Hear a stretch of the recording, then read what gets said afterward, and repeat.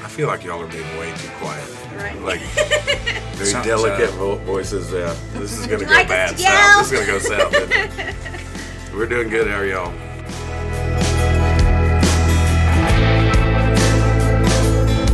She's got rock in her veins, smile on her face, another night of glory in a life that's turned away. Music's playing loud, it's the roar of the crowd. She's dancing. Welcome to our podcast. We'll be sitting down with musicians, Talking about all the things you want to hear about, because we all know the best stories happen backstage. This is Tanya Little, the Red Dirt Queen of Hearts. and this is Leah Ray, the Queen of the Silver Dollar. And we are Backstage Queens. What it was that she did last night. Is she living in a nightmare, or is she chasing a dream? Is it such a privilege to be a backstage queen? Is it such a privilege to be a backstage queen?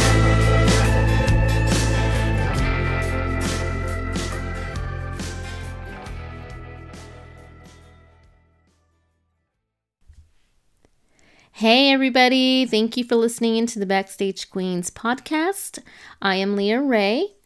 This episode is one of 3 in a series for the Chad Solon's Last Call celebration.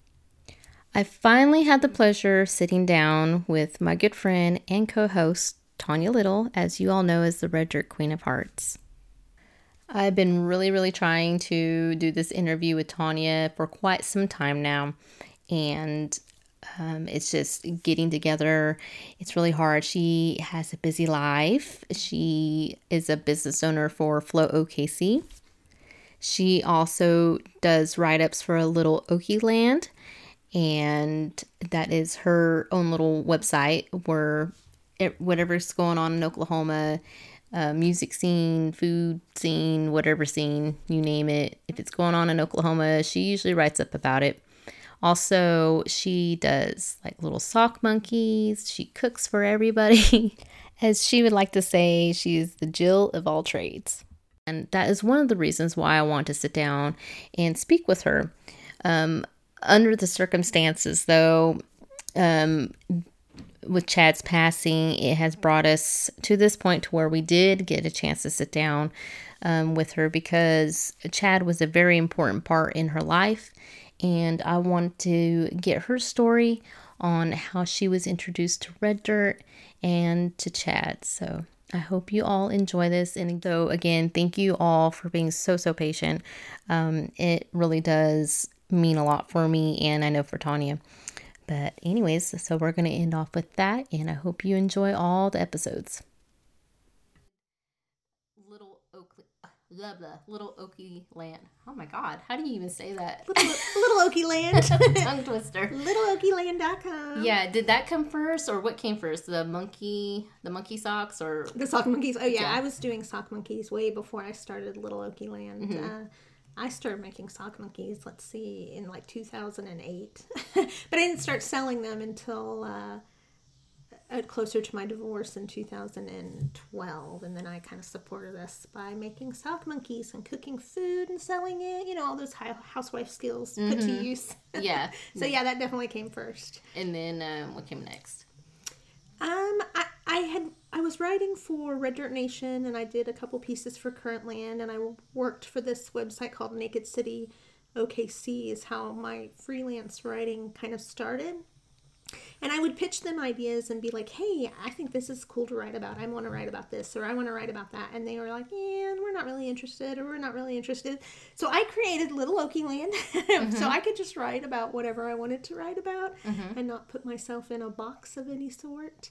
I think it's 4 years old now going on. So it's just my baby. I started Little Okie Land Publishing as well, so when my book ever gets finished, I can publish it under my own publishing house. Yeah, let's talk a little bit about that. So you've been working on this book for 6 years. 6 years. I'm gonna get my shit together, I promise. It's okay, yeah. But it's so much stuff. Like, I have hundreds of hours of interviews, which almost all of them are transcribed now. That was a pain in transcribing them, because even when you get transcription services that transcribe it for you, you still have to listen and go through it word for word, because, you know, an AI messes everything up, and that's not what they said, and that's not a real word, or whatever. So it's a time-consuming process to transcribe hundreds and hundreds of hours worth of interviews. But I just have some amazing interviews and some amazing stories, and I really can't wait to get it all together and out to everybody, which I always say my hope is blank date and blank date and blank date, and that day always comes and doesn't. So I'm not giving a date anymore. I'm just really hoping to find the time to sit down and piece it all together and be done with it. Yeah. And what's the book called? Well, you're just gonna have to wait and see. Okay. I refer to it as the Red Dirt history, but I have a title, and I'm gonna get it out there. And, like, You guys will just have to wait. Mystique and mystery, and You have spoken with a few interesting people, though, to create this book, haven't you? yeah, like anybody and everybody I could possibly talk to, I have. Of course, you know, the Red Dirt Rangers and Rick Riley, and, you know, just all these people, and a lot of them are not a lot of them, but the most interesting ones to me are people that you don't even know of. They're not the ones that made headline news, like Gene Collier, who's been in it since the 70s or whatever, who actually wrote Boys from Oklahoma.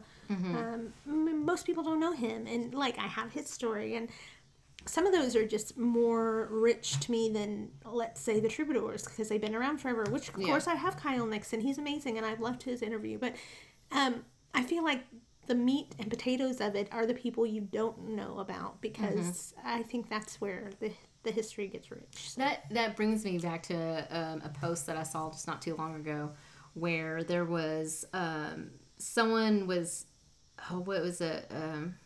What's that song called? Oh gosh, I just lost train of thought. But anyways, I can't remember who made the post, but along the lines of I'm happy for this person, but who even saying it? Like, I just completely just lost track. I hate when that happens. Toby Keith is the one that came out with it. Maybe you know the song. Oh, Mike Hosty song. Yes. Yeah. So what is it called? Is it Oklahoma Breakdown? I can't remember which one he did. No, it was Oklahoma Breakdown. Okay. And someone made a post and they said, yeah, but Stoney, and they're like, yeah, well, Stoney didn't write that. Right. No. And see, and that's the thing, is like, a lot of people don't realize that a lot of these talented musicians have gotten these songs from, you know, other songwriters, that have been around for a long time, right? And they just don't get recognized, right?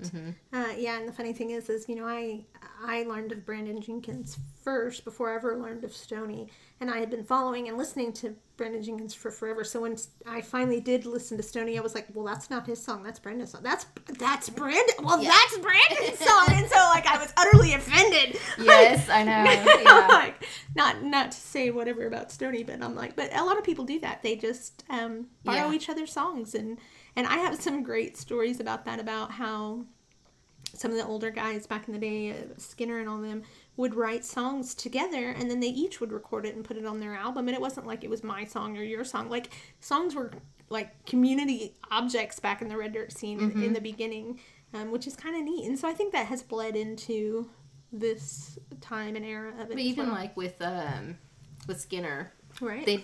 A lot of people don't know that he played with Garth Brooks. Right, yeah. And it's just like, when I found that out a couple years ago, I was like, you're shitting me. Right, you know? yeah.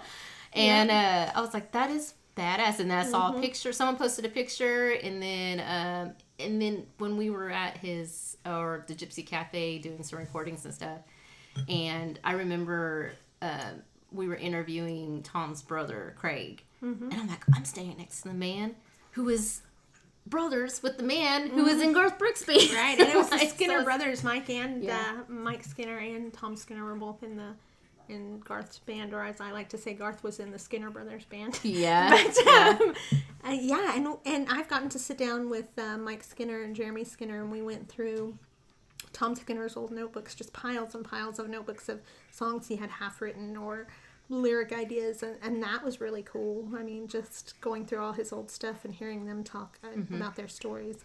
Of course, I had met Tom Skinner and hung out with Tom Skinner, but this was way before the book idea ever came into being, you know, and he was gone by the time I decided to write a book, so yeah, I had to rely on other people's stories. But that to me is the best part of collecting these stories, is just getting to hear them, because they're so rich and varied and interesting and neat, and so I'm excited about everybody else getting to hear them someday or read them. So and cool.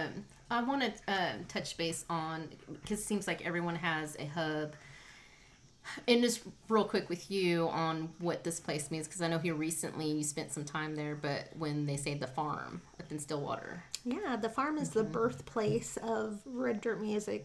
While there were plenty of venues where these singer-songwriters were starting to make their mark, and playing like Willie's and all that, they all like would convene at the farm. And so after gigs, they would all come there, and around the fire pit they would play songs, and they would like fill it out, or they would, you know, get better, or they would swap ideas. And so it was like this breeding ground of amazing artists, and so that is where it all culminated and started. So that's a big part of the book. And the fact that the farm is still there. Of course, the house isn't there. The house burned down, so it's just the garage type area that they've converted to kind of like a little outhouse type thing. Not outhouse, but, you know, outdoor house, no windows, no doors. And they do the Gypsy Cafe stuff there. But yeah, I got to have my birthday party out there, which was a lot of fun. Yeah. Wilma Jenkins had never been there, which is Brandon Jenkins' mama, and I had invited her to come, and she did, and she brought some of Brandon's ashes, and she had wanted to disperse some in the fire pit, but then we explained the songwriter tree that had just been planted in Chad's honor with his ashes, and so she added Brandon's ashes to that tree. And that's so special. It was so cool. And I could just picture in my head Chad being like, oh my God, like fangirling. Because not only were they friends, but Chad was a big fan of Brad. And to know that he is there in the final, one of his final resting places is really neat. And so, yeah. So I want to be added to the songwriter. I'm not a songwriter, but somebody take some of my ashes someday and spread me at the farm, just so I can be a part of it all. Yeah, I'm really looking forward to your book because, you know, I was not really in the music scene until like after the Art Vocal Ballroom dispersed, and then we started hanging out more, and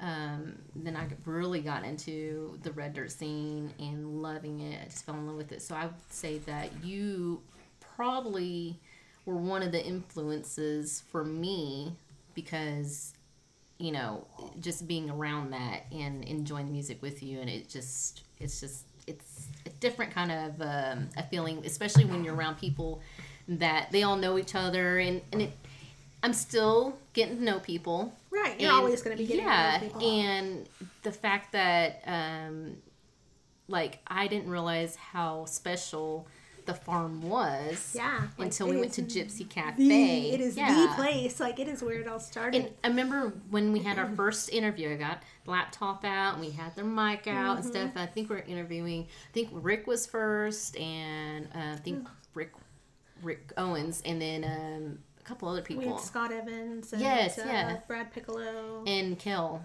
They were all, and Brad, and they were all standing right there. And Brad went to the story about the house and everything. He's like, actually, it was right here. Right. I'm like, we're standing right where the house was, like right here. He's like, oh yeah, you're probably standing in the bathroom right now. And so, that is very surreal and just I can't describe the feeling.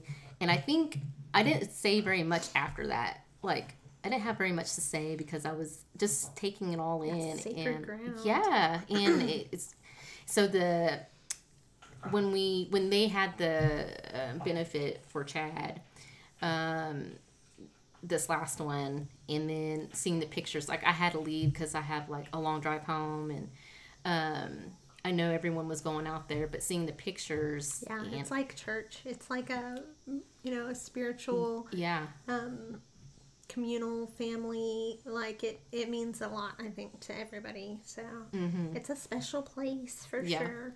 Yeah, so excited to hear your book whenever that does get finished. Yes, it's going to. Well, let's get into how you did get into the music scene. Who, what, how did it all happen? How did it all happen? Yeah. Well, I've told this story a bazillion times, and I did it on our podcast. And I just came from the east somehow. At Grady's, when we sat down with Chad, I told this story, and I've written about this story on Little Okie Land several times, but I hate to do overkill. But what it was is I just went to the Tumbleweeds. I'd never been there. I don't even know if I'd ever been to Stillwater. I really like Gretchen Wilson. I just loved Gretchen Wilson back in the day, and she was coming to Tumbleweeds, and so me and two of my girlfriends bought tickets, and we went, and the opening band came on, and I had never heard of them, and it was Chad, the Last Call Coalition, and from the first song, the whole set, I was just blown away. And in my mind, they were a national touring act that was on tour with Gretchen. I had no idea that we even had such a great music scene, or that I didn't even know any of that existed at all. And this was back in 2010, so it's not like it was that long ago. 11 years, but still. And so I Googled them when I got home, and I was like, oh, they're from Stillwater, and they're playing Classics and next week, which Classics is a little dive bar here in Oklahoma City. So I messaged them, I friended them, I sent them a message and was like, hey, I loved what I saw. I'm going to come check you out. And I got to Classics, and it's a tiny little dive bar. They play in this tiny little corner. There's not even a stage, really. So there weren't a ton of people there.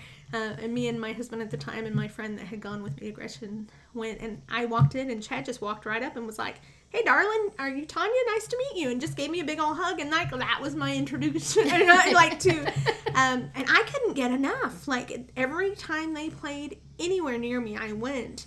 My now ex-husband was not a fan at all, and my friend Jamie just she was not really a fan at all. She just kind of went with me the first couple times, and so I didn't know anybody, but that totally did not stop me. I went to every show, and so soon it was like seeing the same faces at every show. And probably the first 2 years, I only went to Chad Solid shows. That's it, because I was a stay-at-home mom. I was married. I only got to go out once a month, and so if somebody played with them or opened with them, or if they opened for somebody, then I got to see more. But really, it was just them for a good solid 2 years. But they, from day one, were like, oh, you can sit with us, sit with the band, come backstage, hang out with us, because I didn't know anybody. And they always treated me like a friend and not just a fan. They knew me, and they learned about me, and they, asked about me, and so we just got to be really good friends. I got invited to their kids' birthday parties. They came to my birthday parties.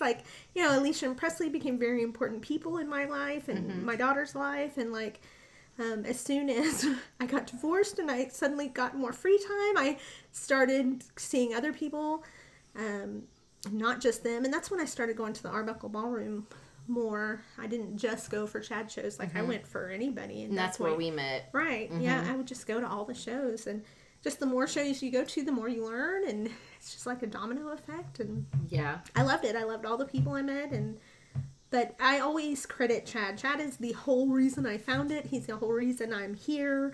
I have this video that I've shared several times where he's on stage and he's like, my life impacted her life impacted my life, she's writing a book, and I better fucking be in it, he says, and I'm like, you will. But it's true. He changed everything about my life. He changed the music I listened to. He changed my whole friend scene. I still have friends before that, but I got this, kind of just open your eyes to I got a whole new, and some of those friends that I've met along the way in the Red Dirt scene, like you, and I mean, some of them. Yeah, because if it wasn't for Chad, you wouldn't have went to the Arbuckle Ballroom, and I wouldn't have met you, and then we wouldn't be doing this. Right, I wouldn't have met anybody. I wouldn't have started writing for Red Dirt Nation. I wouldn't have decided to write a book about the history of Red Dirt. I wouldn't have, it was a domino effect. He completely changed my whole life, and so I've always credited him. Without him, I would have none of this, at all whatsoever. So he is near and dear to my heart. Yeah, and what would you say, one of the I know you said there's always in a video or something, your Facebook post, you said there's always a song that you would request. Broken Wings, yeah. Yes. I would just, I started requesting it early. Like, it's probably one of the most saddest songs. It is. And he would hate playing, and he's like, great to be a party killer, Tanya. I can't play that. It's going to bring everybody down. And, like, he'd make fun of me for requesting it. But it was my favorite song, and it never failed. Like, every time I went, I requested it. And, and it got to be where when I would show up, he would be like, and he just talked to me from stage, and he always had a way of making me feel like the most important person in the room. Mm-hmm. And he'd be like, Tanya, what do you want to hear? And then he was like, never mind, I already know. And then he got to the where he didn't even ask me anymore. He's like, playing this for Tanya. And so it evolved through the years. But yeah, he knew exactly what song it was, and I requested it.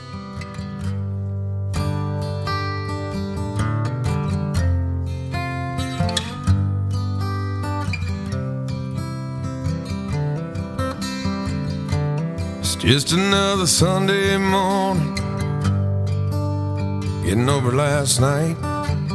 Probably should go save my soul. Probably should go see the light. It's just another pretty face lying next to me. It's just another empty bottle on top of my TV.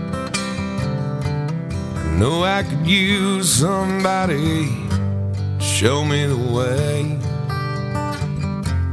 Maybe that same somebody helps me find my yesterdays. And this is how my world goes round and round. Every day the same old thing. Keep my eyes up towards the sky now, babe. But it's hard to fly with broken wings. She wanted things I couldn't give her. No, I couldn't make her believe. Doing fine now, out on her own. I guess she couldn't do that with me.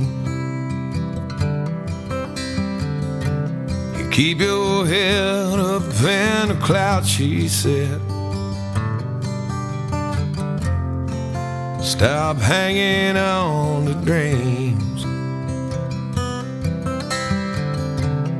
Couldn't imagine a better place to be. But it's hard to fly with broken wings. And this is how my world goes round and round. Every day the same old thing. Keep my eyes up towards the sky now, babe. But it's hard to fly with broken wings. It's hard to fly with broken wings. I can't get my feet off the ground. Wish I knew where I was headed. Wish I knew if I was lost or found. And this is how my world goes round and round. Every day the same old thing. Keep my eyes up towards the sky now, babe. But it's hard to fly with broken wings. It's hard to fly with broken wings.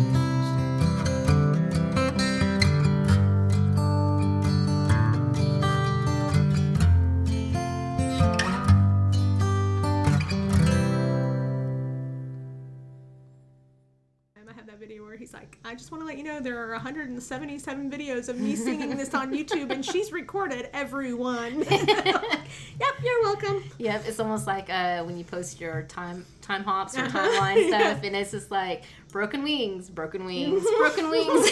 Don't get me wrong, I loved all their music, but yes, that one I loved. And then when the Last Call Coalition broke up, and he went pretty much solo. I mean, he had the 10W30 for a little while too, but he mostly after that he was a solo act, and so he only played he didn't play the rockin' songs anymore. So that one fit the bill of his acoustic shows. Like, I didn't hear it much when, just every now and then when he was in the band, because that wasn't really a big band song. But when he became more solo, he played it all the time. So. Yeah. And you talked about becoming. Well, you are best friends with Alicia and your daughters, both Alicia and Chad's daughter, Presley, is good friends. Yeah, they've known each other since they were little bitty, and like we've been hanging out with them, and they went to rock camp for girls together, and they've written songs together, and like. Oh my gosh! This last time, didn't they say they wrote a song at your birthday? Yeah, at my birthday party, and it's amazing. It's Hold Me As the World Burns Down, and let me tell you, I can't wait for them to like record it and. Because I know they will. Yeah, but I think I saw that on Presley's page or something, and she posted the title. I'm like, wait, what? Yeah, and I think I texted you at one point in time. I said, how old is Presley? Yeah, she's like 12, and so it's crazy. But yeah, they've known each other since they were single digits. So like, and they're close. And that's so amazing that they both have a musical talent. Absolutely, like they both are very talented in the music. They are. And Starla, just her voice is so unique. It's amazing. She doesn't believe me because I'm just her mom. But but I'm telling you, from the day she was born, she was singing, and like the raw talent that she has that she doesn't even realize she has. It's just amazing to me. It's crazy. I can't sing. I will, but it will be completely off tune. Off note. I have no musical ability other than the fact that I just love music, and so my kids are musical, and that makes me happy. Yeah. So which she helped you out at the benefit, and I really didn't at the time. I mean, I know she's shy. Oh, she's painfully shy. Yeah, and I don't know why at the time I didn't register that at that moment because, hanging out with her and standing there, she was very, comfortable. She looked very comfortable. She did well. While we went to go interview, Chad's former band, and you asked her to hold down the fort, she held it down. Didn't click to me like she has an issue. Yeah, with strangers talking. And everybody came to talk to her. She sold tickets. She explained things. Until you posted that, I'm like, oh my gosh, that is right. Her daughter is super shy. Right. And we were just like, here, hold down the fort. We'll be right back. An hour later. Hi, Starla. Yeah, if you meet her in the context of our own home, which I think you have before, she's not like that. She's in her own element. She's comfortable. But you get her out with a bunch of strangers, and she doesn't want to talk. She didn't want people to approach her. She's an introvert, and so I was super proud of her that day. And she was like, all these people kept coming up and telling me that they loved you, and I don't even know who they are. They're all strangers. And I'm like, I was like, but they feel like they know you because of my Facebook posts. They've been, they've been following Starla's life for the last 10 years. They know you, Starla. Yeah, and she's like, that's so creepy. I don't know them. Everywhere we go, and I take her, they're like, oh, I know you, Starla. And she's like, oh, I hate when people say that. And everybody says it, and I'm like, I'm sorry. A true artist. Sorry. Everybody knows you because I'm post-happy and I share everything about you because I love you. Yeah. She fits perfectly into the musician artist. Don't talk to me. Talk to me. Stay away. Yeah. I'm hoping do my thing. Yeah. I'm hoping she gets out of that and gets some more confidence in herself and her abilities so that she can play live and get out there. So we'll see how it goes. Well, let's get back to, I want to touch base on, again, the farm. There was a YouTube video going around, and I guess I just never seen this one. I don't know if you saw it, but with Chad, he was at the farm. Yeah, they did an interview with him. Yes. I can't remember who. Shoot, I'm not prepared when. Yeah, I don't know. But there's someone who did a full little YouTube, actual really good video. Right. Yeah, it's awesome. It's out there. But yeah, he did an interview and he talked about how the Gypsy Cafe was everybody coming together And the very first one before it was an actual thing. But when Bob Childers first died and everybody was in so much pain, and they all came to share in that at the farm, and how magical that was. And he said, when I go, that's what I want. And so that's kind of a haunting thing, after the fact so that's what we gave him. That's what we wanted to do for him. Yeah, I remember whenever he first got sick. I say sick. He's always had heart issues. Well, going back to the ball, remember they held a benefit for him. Right, yeah. Well, he had his first heart attack, I think it was 2014, I think that's when it was. It was before the Last Call Coalition disbanded. He had his first heart attack, and that was scary. We didn't know what that was going to mean for him and his career and everything, but he seemed to, bounce back fairly quickly. But he, was supposed to be taking it easy and not living such a hard life. Yeah. And that, I'm not sure, was very accommodating to him. But he took it easy for, a year? Yeah, probably. Maybe. And I'm sure he made plenty of lifestyle changes. But, yeah. But then, of course, then he had it was December, January? January. I can't even remember. I'm so bad with things. I think it was... Yeah, it's around there. I went to the show in Mustang the night before it happened. Then I hadn't gone to a show in a long time, and I didn't even tell him I was going. I just showed up, and I walked in the door, and he was like, "Oh, it's the famous Tanya Little!" And he would always give me shit. He was like, "You used to just be a fan, and now you're more famous than me." And I'm like, "That's not true." But that's the way he would be, and I got to come, and everybody was talking over him and not really interested in the music, and so that was kind of disappointing because it was a full bar. It was just crowded and packed, and people were talking, and so he got on stage, and he was like, "You're the only person in this room that matters. What do you want to hear?" And I was like, it's just stuff like that. That was made me feel like I'm the most important person in the room. Yeah. So he always did that. He always made me feel like I was special and important. And in return, I'm sure you made him feel that way because you were very, with your phone, in your song, I'm gonna, you do your part in promoting. He would sing songs for years. He would sing songs, and he would mess up.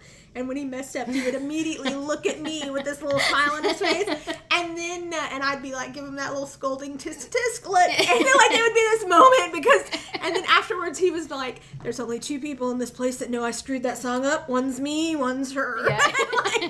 Because I'd be singing along, and I'm like, "Oh wait, I got the words right. You didn't." Yeah. But I went to that show, and then it was the next day he had his torn aorta, and they fixed him up, and that was scary too. We weren't sure if he was going to make it, so. Yeah, and then I think he got COVID in there. Yeah, he got COVID in the pneumonia, hospital. Yeah, a whole bunch of stuff, and we're like, oh shit. I know. I think it was Alicia and I were like, well, if he could survive all that, he's going to live forever. Yeah. But it was crazy. It was crazy. I know when all that was going on, and they held a benefit for him then. And that was a good turnout. Yeah, it definitely was. It was good. And it just goes to show, I think didn't you say he even said, was kind of shocked of how much love he received. Right. I don't think anybody's expecting that, And so I think it blew him away how many times we all came together in different ways and raised money for him. So. Yeah. And he was very, I would say, humble about it. Yeah, he was appreciative. Yeah. Definitely. In his own way. Yeah, because I don't know humble and Chad ever go together, those words. Yeah. No, I'm just kidding. There was a picture of him I saw with him flipping off the camera, so it's thank you. Uh-huh. There's the finger. Yeah, that was just his signature. That is just his MO. Yeah, for people who didn't know that was his signature. Right. There's the finger. It's just the punk rock that was still left in them from the early days. Yeah. And then we were very fortunate to have, that interview with him. At Grady's, yeah.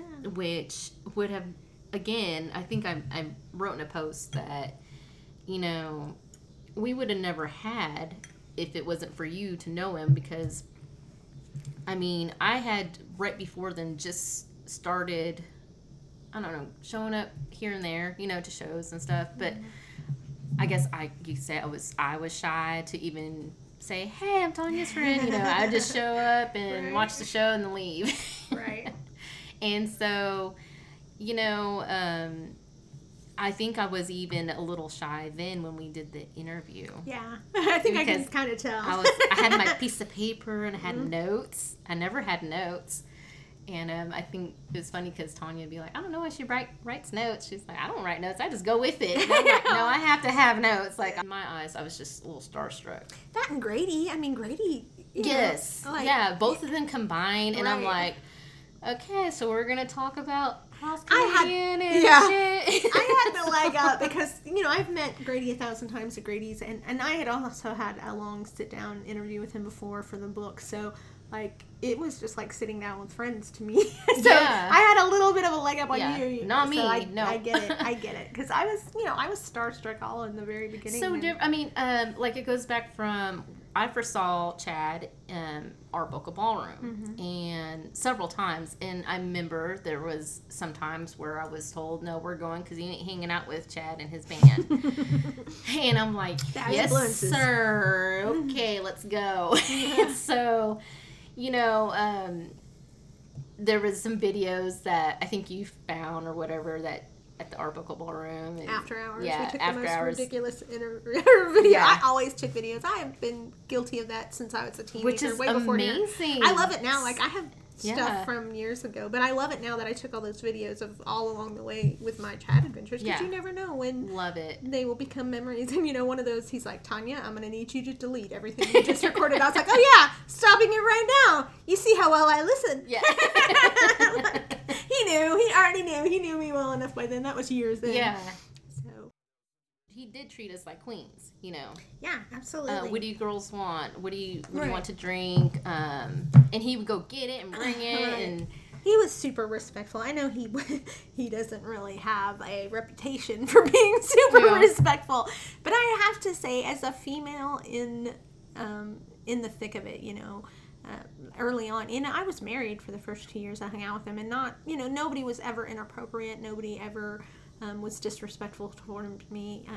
They would make jokes about how everybody assumed I was a groupie because I was always backstage, or, you know, and I would say, well, you know, I'm really good friends with all the wives, and you'll notice groupies, like, they are here sometimes, and sometimes they're not invited backstage, and sometimes they disappear, and I'm always there. Yeah. I'm always there because, you know, I'm friends, you know, it's not like that. And so it was a very mutual respect. Right. And so from day one, though, like, that didn't, I mean, it got stronger over the years, but from day one, him and all those guys were extremely respectful of me and who I was as a person, and never treated me just like as some chick, you know, at the bar. But he did treat us very well as queens. And yeah. And I think there's one other time I just now remembered, Wormy Dog Saloon. I want to say it was his last show, but I showed up. I was traveling back from somewhere, and I was like, oh, Tanya's at that show. I think it's their last show. I'm going to go see it, you know. So I popped in, and there was, oddly enough, I'm not going to get into the big story, but there was some man who followed me from my previous destination. I didn't say he followed me. I mean, it was just weird how you both went to the same place. Yeah, we were randomly. It was weird. And I remember telling you, I was like, oh my gosh, this guy. And it was really eerie. And so I was like scared. And you're like, well, come on. As a woman, it can be scary because a lot of people don't act right. Right. And so. I remember you saying, like, and Chad had got done playing, and I was like, I gotta go. You're like, well, come backstage, you know. And then Chad was like, come on, you know. And I'm like, I really gotta go.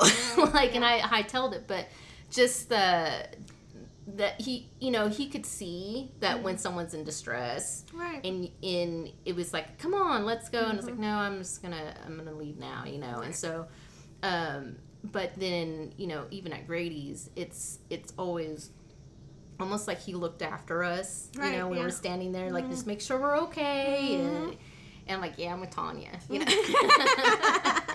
I always had this shirt that I had that instead of I'm with the band, it said the band is with me. Yeah.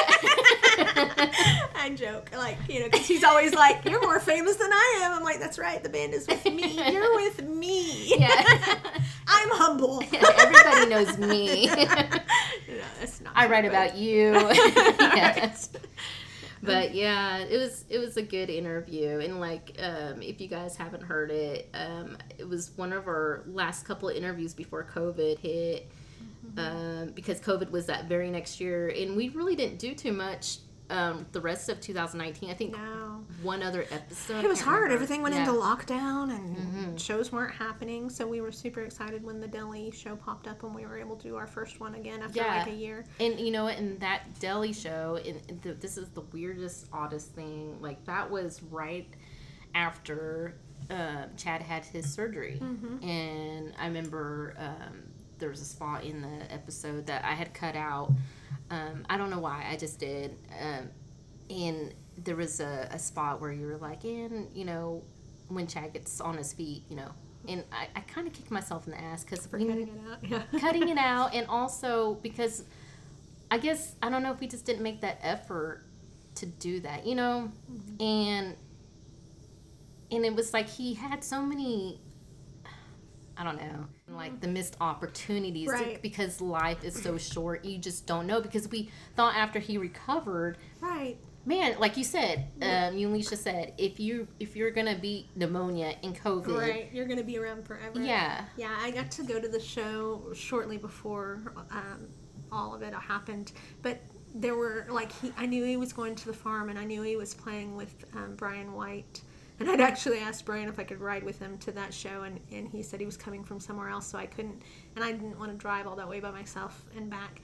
And then I was thinking of going to the farm, but I had an old schooler friend who was in town, and I hadn't seen her in a couple of years, and she was having a family reunion, and it was stormy that night, so I was like, I'll just see him next time. But you never realize the next time's not coming, and I had hired him for July 10th to play a private party for a friend of mine, so I thought, I'm just going to see him in a couple weeks anyway. But obviously that didn't happen. So, but you don't know, and so you never know. So go to the show. Because you don't always know there will be a next time. You know? So I mean, and that goes with like Brandon Jenkins too. Right. Yeah. Absolutely. I think the last time I took my son Tyler to see him at the Blue Door. You actually were the one that, because I was like, I don't know, Tanya, because you're like, are you going to go to the Blue Door? Like, I don't know, because you weren't going to go. And I'm like, well, she ain't going. I don't know if I might. You're like, no, you should go. You should take Tyler. It'd be fun, because I think I had an extra ticket. I was like, yeah.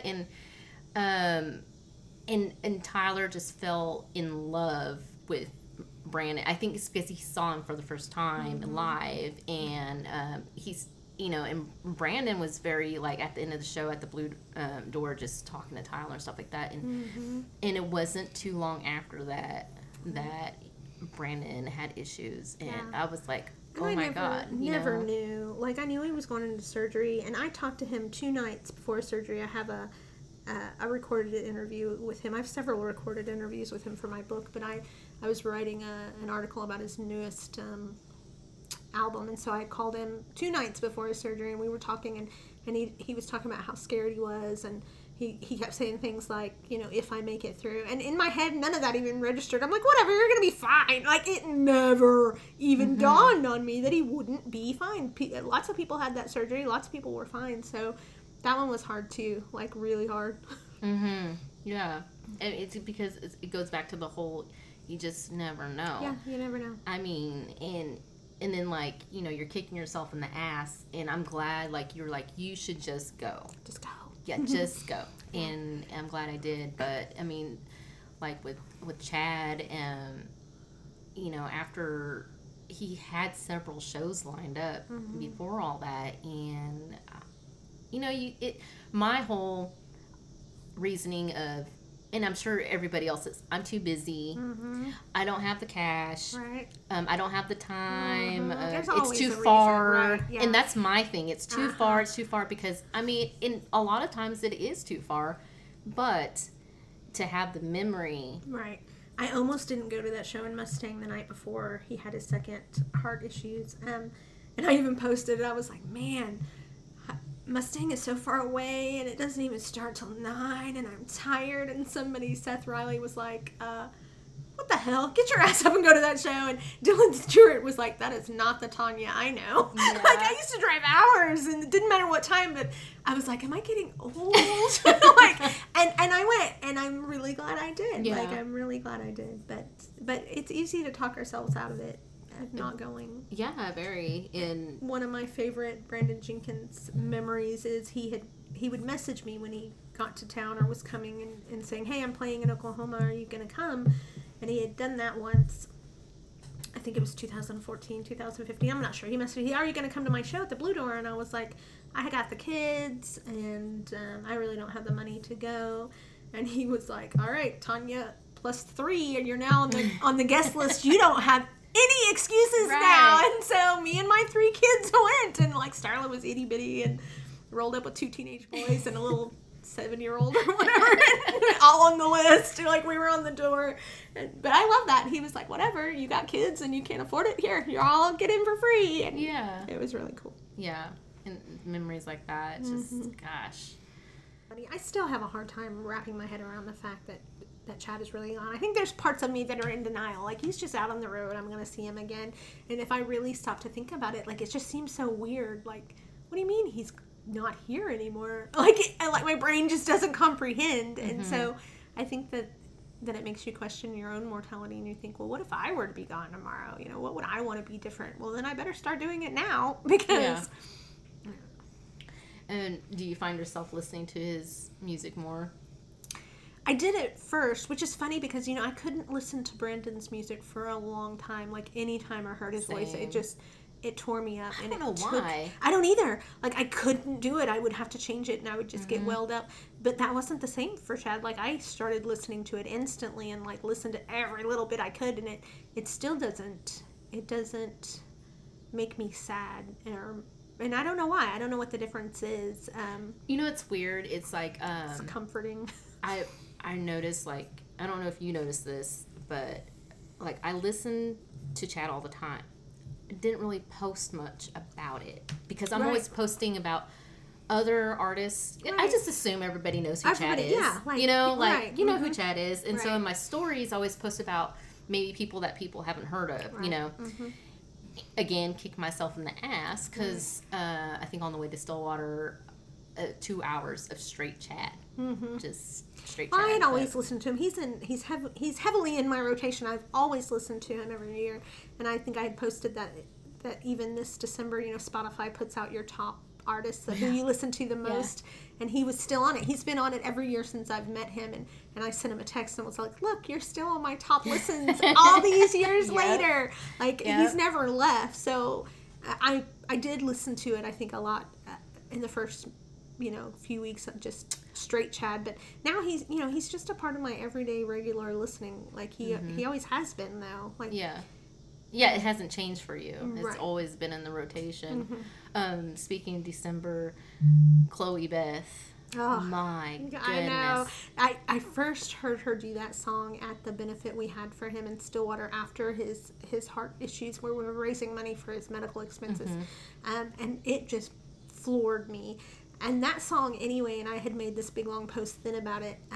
I remember, like, I was at a terrible point in my marriage, and I had driven to Walmart to go shopping or something, and that song was on, and I sat in the parking lot of Walmart and just cried that entire song, because it says, somebody please come rescue me, and that's what I was feeling. I was like, God, somebody please come rescue me. And so when I heard her, and he doesn't play that song much anymore, like, that's his older stuff, and I hadn't heard anybody do that song, and she played it there, and man, I just felt all those emotions of that one day a decade ago, like, flooding back. And it's crazy how music can do that.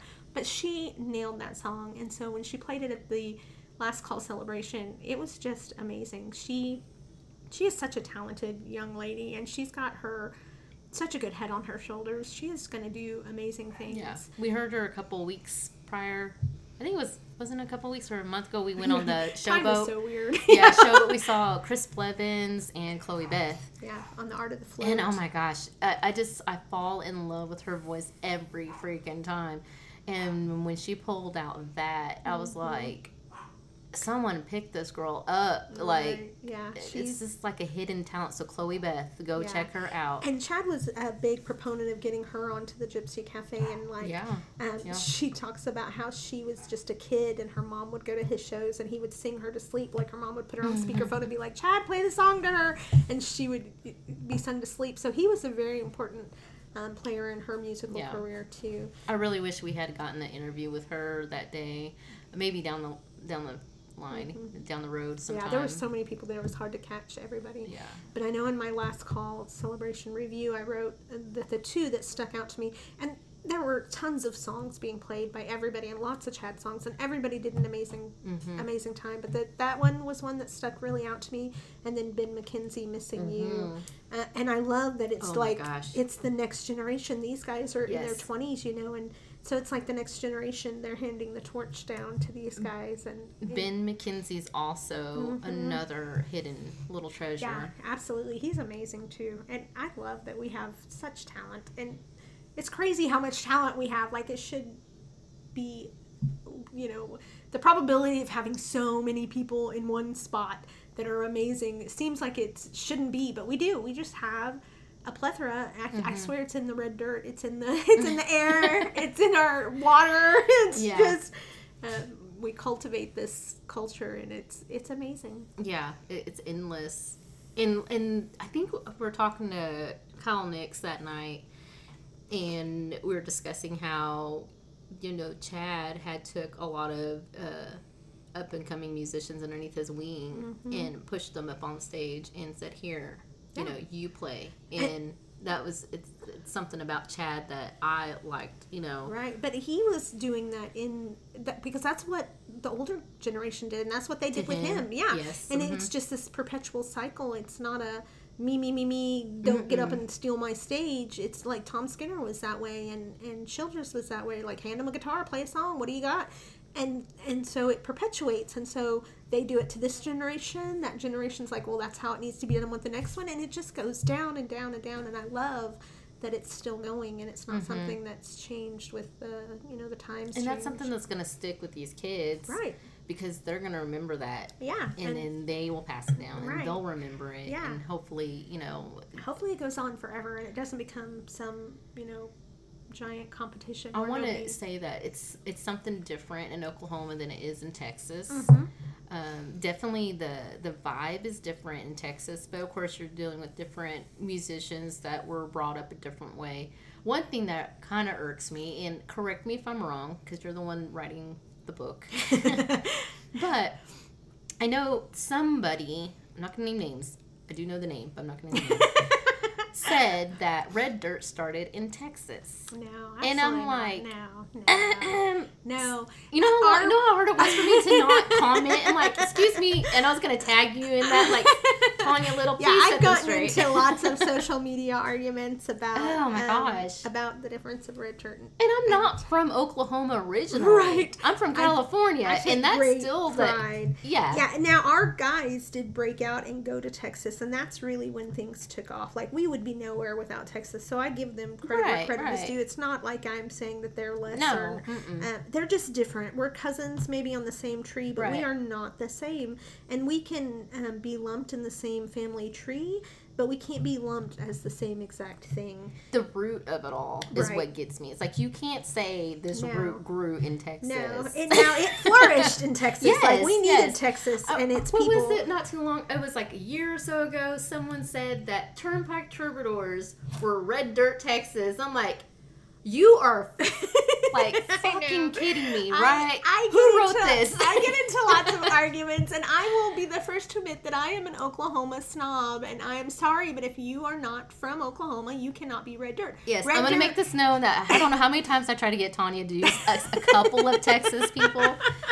She's I'm not against Texas. She goes, she's not. Artists. But she goes, yes, but let's look at these other musicians here in Oklahoma. And I'm like, okay. I don't have anything against Texas or Texas musicians. What I argue about is that Red red dirt means, literally to me, it means Oklahoma. Red dirt means Oklahoma. Right. So when you call somebody red dirt Texas, you're saying Oklahoma, Texas. Yes. Which doesn't make any sense. Like, it literally means to me Oklahoma. So you can play Americana, you can play Texas country, you can play that whole genre that they're all lumped under, but you cannot be red dirt if you're not from Oklahoma. Period. Like, the end of story. And I had this argument with somebody who wanted me to include somebody as a red dirt artist, but they were from Texas, and I was like, no. And they're like, who gets to decide who? And I was like, the person that writes the book gets to decide. If you feel differently, write your own damn book. But in my book, if you are not from Oklahoma, you do not belong in the history of red I can dirt. see you typing. I did. I was. Author is Tanya Little. I get to decide. Who is the author of this book? Thank you. Okay, and period. And now I have asked Texas and Oklahoma people alike, even when I was back with Red Dirt Nation before I started my own thing, is there a difference? That was one of my favorite questions. Is there a difference between red dirt and Texas country, and why or not? And there is no right or wrong answer. It's all opinion. And it is true. It is. I say that this is how I feel, but it still boils down to, it's in my opinion. But in my opinion, this is the way it is. Like, this is just, sorry. Yeah. There is a big difference between the two. And again, we're on the same family tree. We are cousins. We fall in the same family, but we are still different. Yeah. And I think that it should be celebrated. Like, I think there's nothing wrong with having Oklahoma pride and celebrating that. And I think there's nothing wrong for having Texas pride and celebrating that. Like, you should be proud to have your own thing. Like, it doesn't have to be mixed up, There's I love it though when I do see Texas coming together for Oklahoma musicians. That's beautiful. Absolutely. I love Texas. I love Texas. I love its people. Mm-hmm. We would have never been anything without Texas and its radio stations, because Oklahoma doesn't have that. So if our guys hadn't broken out, LaFave was the first one that branched out, but if he had not had gone, and then Cross Canadian and Brandon Jenkins, they all went out that way. If they had not gone out that way, they probably would have never had the notoriety and the success that they did. So Texas deserves all kinds of dues. I love them. I love their people. I love their music. I have nothing bad to say about them. I just will not accept that somebody born and raised and been playing in Texas forever is red dirt. It just goes against every fiber in me. It just is wrong. The root is here. Right. Like, yes. Like, the tree branch went over the state line, but the root is here. I love you guys. I do. But red dirt is Oklahoma. So can we get a Texas artist? I'm all for it. Okay. Unless I have to go to Texas, in which case I can't guarantee you. But yeah, I'm all for it. Great. Let me start working my magic. Like Courtney Patton, I love her, and Jason Eady, and she's up here quite often. Yeah. Like, I love them too. Yeah. Charlie Stout, my God, I love that man, and he's a Texas man, West Texas man. Like, I have some big props for Texas artists. Like, I love them. No comment. But they are not red dirt. Sorry. Well, okay, so I'll get started on that. So whenever, I'll just talk to Kevin Haystack Foster. We've had him on a time or two. Yeah, we're pretty good friends with him, so we'll just talk to him and get some of the Texas folks. Yeah, if you were going to be at Diamond Stone, there'll be some Texas folks down there we could have grabbed and done some. I know. There's lots of Texas people. There's Alabama people. There's well, if you make it down there and you bring Nashville your stuff, people. You might, we might be able to grab a person. I don't know, Tanya. I'm exhausted. But then, oh God, damn. I'm eating my damn words. That's right. You never know when the last time's going to be. That's true. That's true. Mm-hmm. You're 100% true. Life is fucking short. And it is, and it seems to be.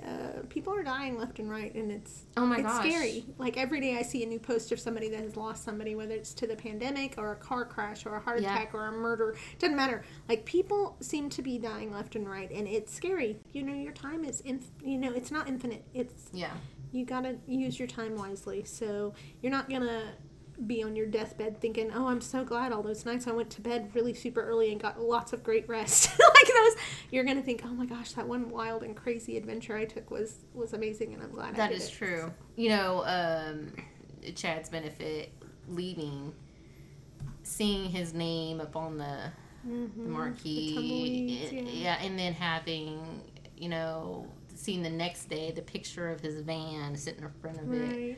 Ellie, yeah, it's very, I don't know, I was very sad, but then very happy that, you know, I was able to I'm alive to make that trip. Right. Absolutely.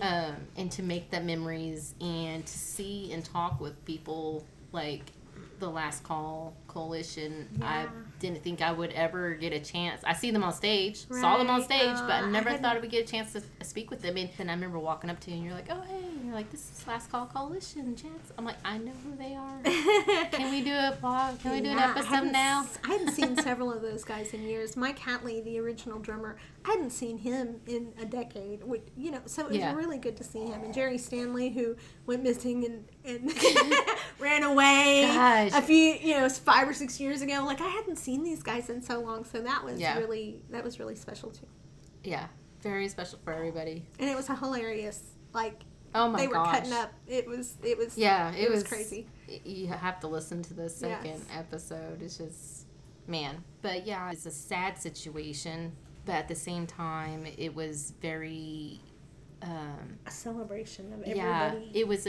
There was sad moments, but there was lots of, and especially during our interviews, you know, and it was okay. It was okay to. It was a place to where they felt safe to let that, you know, release and stuff, and everyone felt the same hurt and felt the same sadness, and there's comfort in that. Yeah. Know?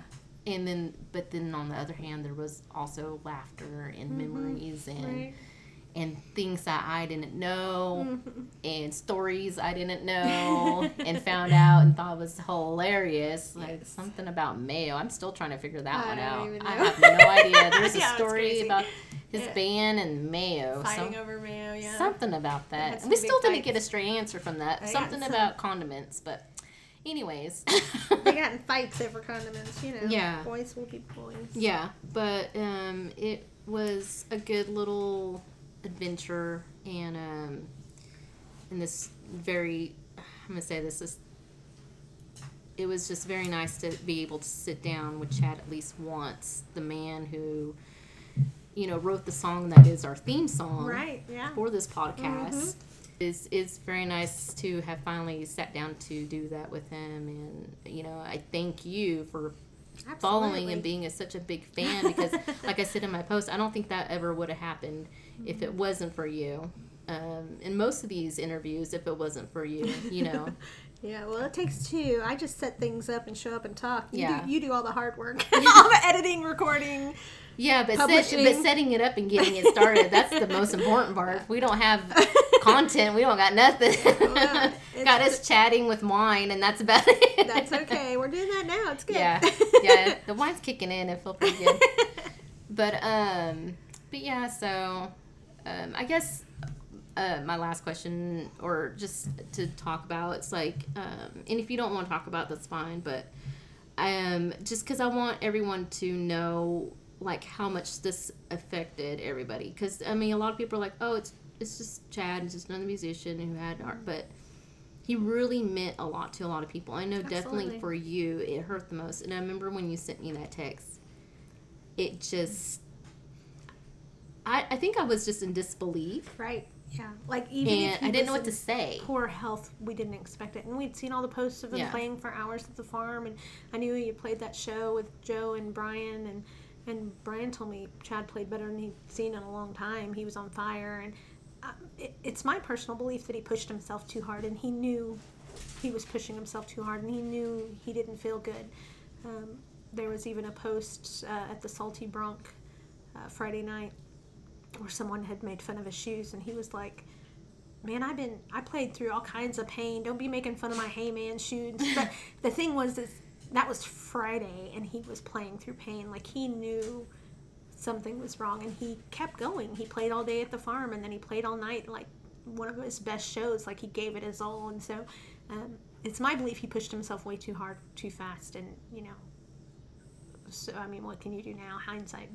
But he, even if we knew he had a bad heart and we knew his health was precarious, it still was such a shock. Like, it was expected but unexpected. She's feeling his pain. Yeah. Your pain. Yeah. I don't know if you can hear my dog howling, but my dog is howling. She's pitching in that it's terrible. And I started getting texts like immediately, after it all happened. And it was crazy how quickly it passed around, and people were calling, and I just didn't answer the phone because I was like, I don't want to talk right now. Like, I know why you're calling. And there's no way I could have called you. My phone was just ringing, and I was just like, nope, not answering your phone right now. Sorry, call again later, There's no way. I can't imagine. It was just in disbelief, reaching out to different people in his family and, trying to figure out exactly what happened. And I think, and then I sent you a voice message. I don't remember what I said. I just I don't know. I don't know what to say. It was, I don't know, it's still a shock. It still is. Like, I still think there's parts of me that are just not even fully, like, it's compartmentalized, it's tucked away somewhere. Like, I haven't fully realized the gravity of it. Yeah. Well, I'm going to wrap that up. Yeah. Like I said, we've been co-hosts forever. I We know. haven't interviewed each other. Don't interview me. I have nothing to say. But I guess I got to get home and... we gotta get these podcasts out. I know. Everyone's been hollering at me about it. They're a little late. That's okay. Yes, thank you for being patient. It's just, I want to... Well, I've also been super busy in my life, but that's no excuse. But we live hours apart, and we are both very busy people, so... And I really want to make this something special. Right. And I want to get your interview in. Yeah. Because you were, on the fan side of things, not just a close friend, but on the fan side of things, very close to Chad and his band. So I really wanted to get that interview in. Well, thank you. I appreciate it. Yes, of course. Okay, so we'll post part 2. This went a little bit longer than I wanted, but this might be its own. that's okay. The wine kicks in and we just keep on going. We may have 3. It's okay. Thanks for tuning in. Yes. It's starting to look that way. Might have a prelude and then Tanya's and then the last collation interview. So stay tuned for that. Okay. Thank you. Instagram more. Sign up for the Facebook Snapchat at your own risk, because use that's Facebook Nathan's more. personal Facebook. stuff. This shit could get weird. Very nice. Well, thank you, fellas, for thanks. sitting down Thank with us. Yes, I appreciate enjoyed it. Taking the time. All right, let's get a refill. Yeah. You better. Cheers. Thank you, guys.